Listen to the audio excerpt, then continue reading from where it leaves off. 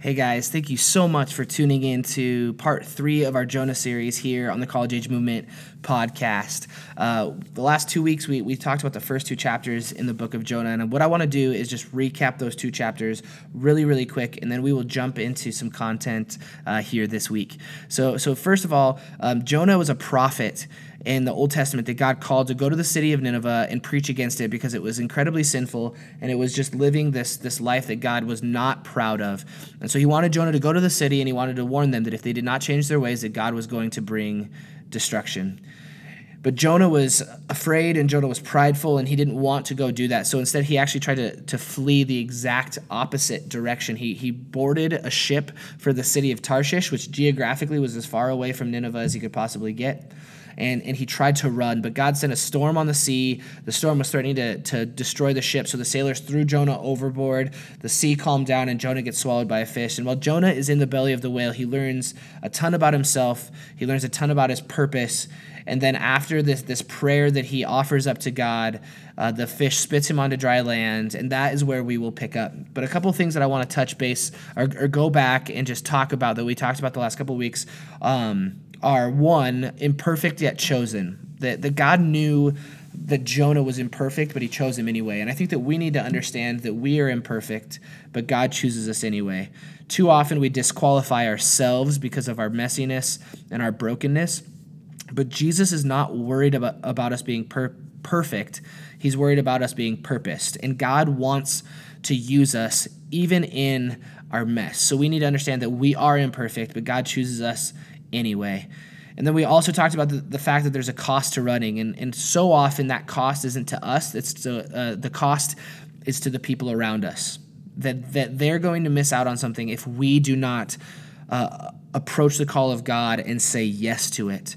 And then another way that it costs us something when we run from the call of God is that it's not something that God necessarily takes away from us that we already possess, but that he's standing on the other side of that call and he has something for us. And when we run away from that call, God cannot hand us the thing that he wants to give us.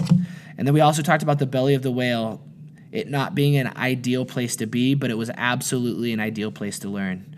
That Jonah absolutely did not want to be in that situation, but he also found in that circumstance so many things about himself, and he grew so much. And so many of us ask ourselves why we've been in a situation for so long or why we've been in a situation at all.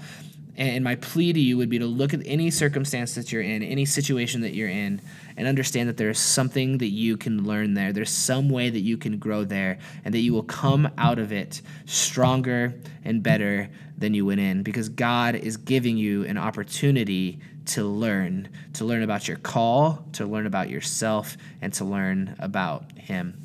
So today we're going to pick up in Jonah chapter 3, verses 1 and 2. And it says this, it says, Then the word of the Lord came to Jonah a second time, Go to the great city of Nineveh and proclaim to it the message that I give you. So the first point is this, expect God to call again. I think that one of the coolest things about God is that he makes a habit of not giving up on us. And he also makes a habit of not giving up on the call that he has for us.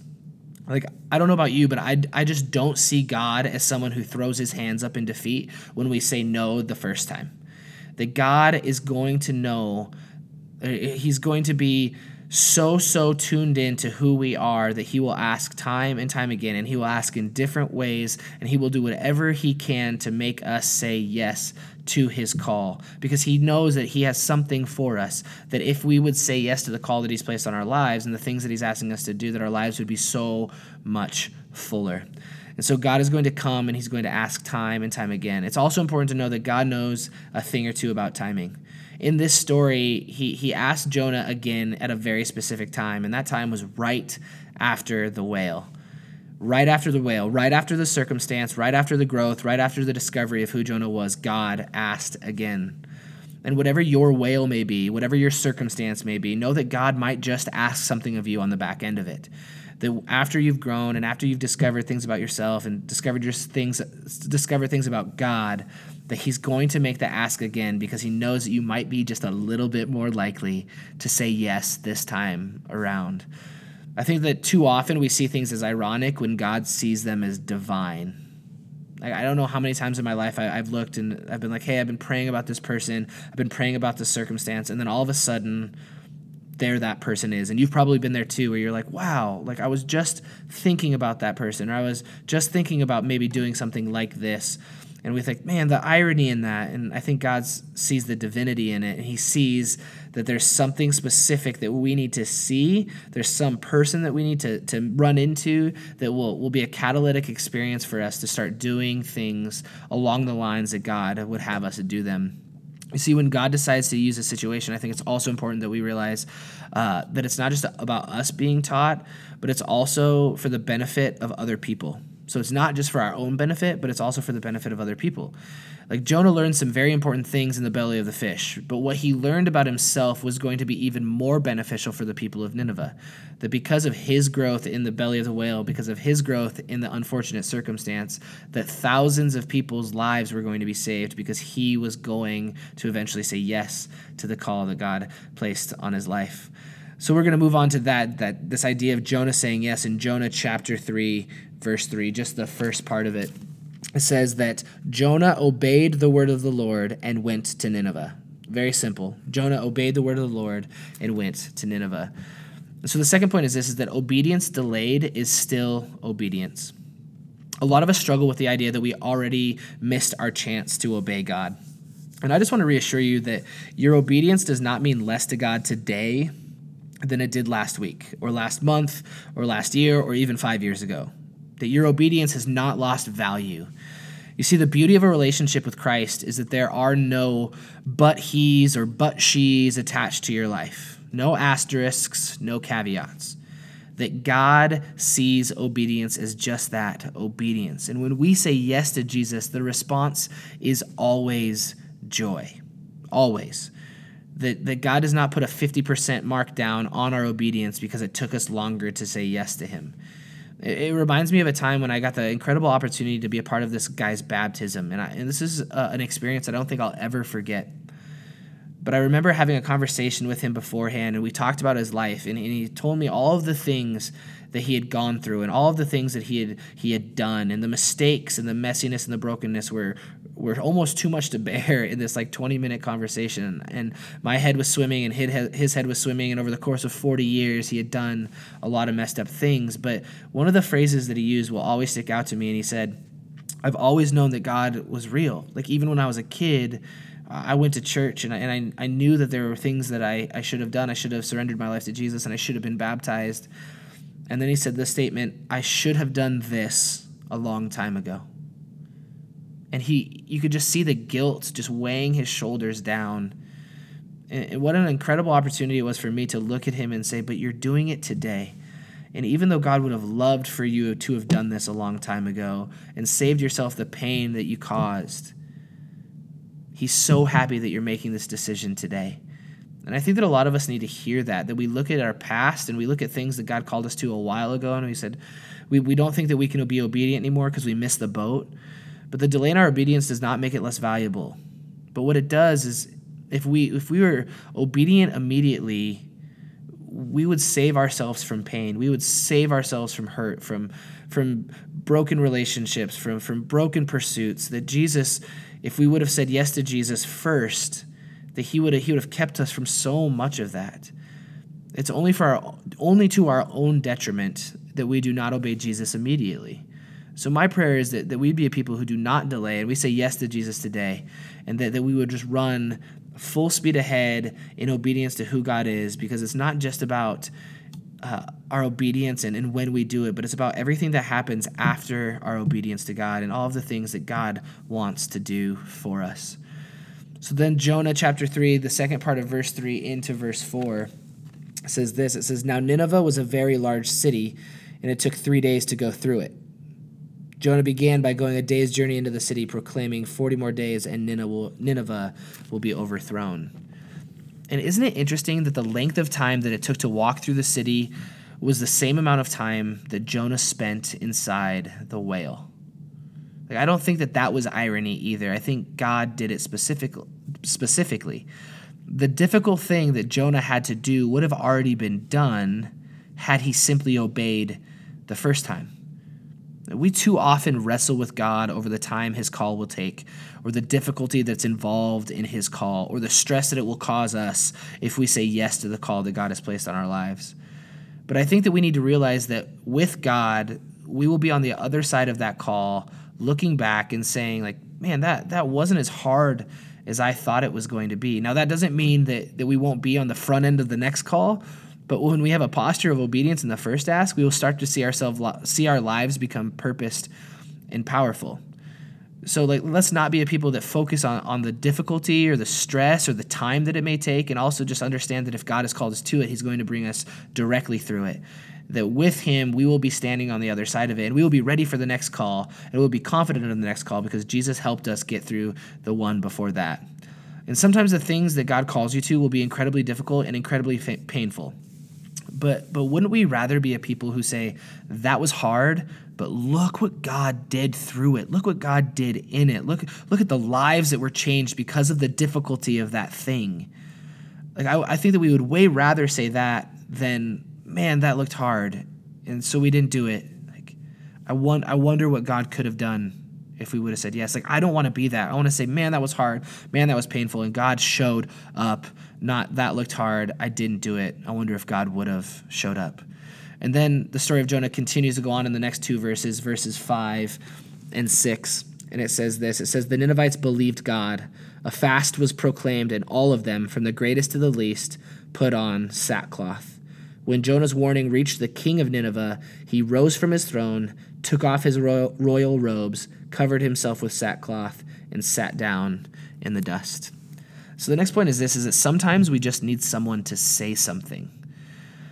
Sometimes we just need someone to say something. Like, do you think that the Ninevites had no idea that what they were doing was sinful, that the lives that they were leading were not the lives that they should have been living? Like, that the inside they weren't aware of the brokenness that they were creating? Like, of course they did. They knew that what they were doing was wrong. They knew that the sexual exploits or the assaults or the murder or whatever it was that was happening in that city, worshiping idols, they knew that was wrong. There was something inherent within them that knew that it was wrong. But they did it anyway. And it reminds me of things that we do today. Like, do we not know that the things that we do are sinful? Of course we do.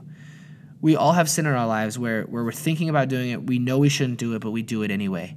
Or we do it, and then we feel bad about it, but then we try to justify it.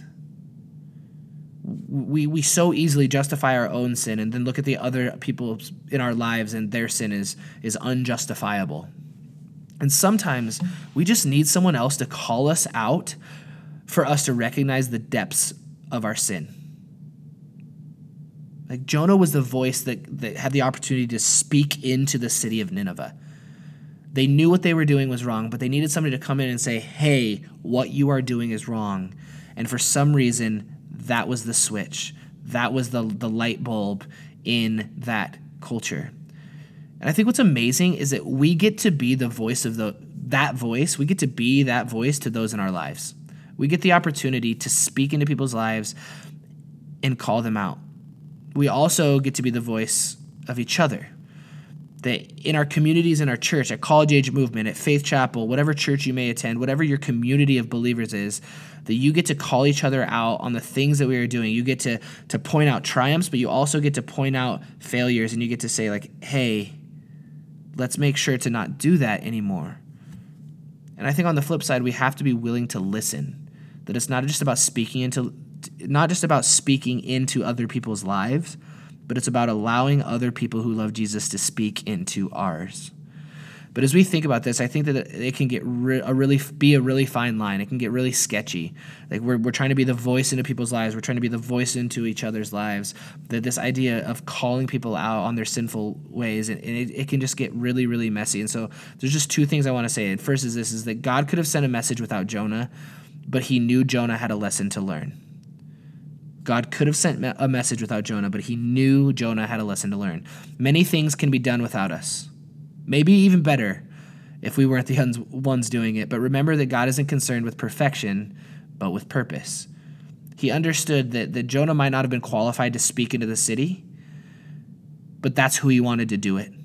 And he could have showed up. He could have used his loud, booming voice and spoke into the city of Nineveh and said, hey, shape up or else destruction is coming. You will be overthrown. But he didn't. He specifically sent Jonah for a reason. And I think it's important for us to understand that instead of unqualifying ourselves, that we would know that we're being sent for a very specific reason, that we are being purposed, and that God isn't worried about us having all the right words or all the right actions, but just that we would walk in purpose with Jesus Christ.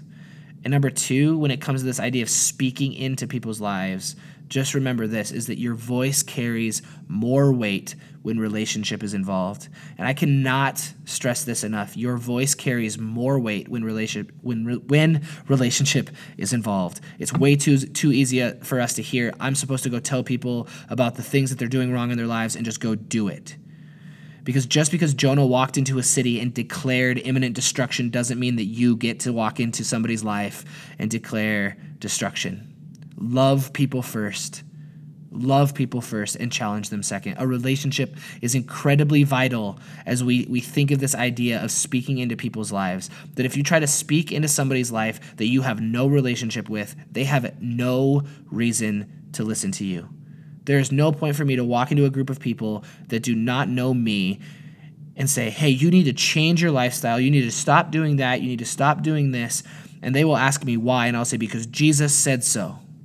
And they're going to say, well, I don't follow Jesus, so that doesn't really apply to me. And I don't know who you are. And I don't know if you love me. And I don't know if you respect me. And I don't know if you even care about me. So why would I take your advice? We need to love people first. We need to build relationship with people. We need to make sure that we are embracing them and surrounding them with a healthy culture when it comes to Jesus and it comes to church. Because as a follower of Jesus, we need to help introduce other people to him. We need to help introduce other people to him. I will never convict somebody. I will never save somebody. That is not my job. I am not the Savior. Jesus is. My job is to love somebody so much and be an example to them so clearly that they want to know the God that I serve. So make sure that a relationship is always involved, that we love people first, and then we challenge them second. If they decide to follow Jesus and they decide to surrender their life to Jesus, then we can have those conversations. We can say, hey, as a brother in Christ, I'm seeing these things in your life, and I think that you need to take a step back and really assess that specific situation. But until then, love them first, introduce them to Jesus, and when they surrender their lives to Jesus, then decide to challenge them.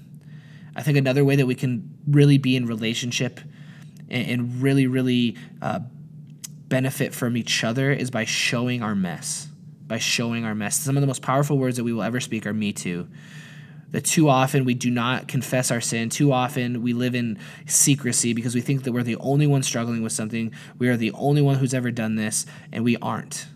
There are people who have come before us. There are people currently walking beside us that are struggling with many of the same things. They might be struggling with it in a different way, but man, if we would just show our mess and show our brokenness and be willing to be vulnerable with one another, we would change our city, we would change our state, we would change our world, because instead of trying to walk around and look like perfect Christians, instead we look like people who are broken and messy, and we're trying to follow Jesus with everything that we have, but we make mistakes.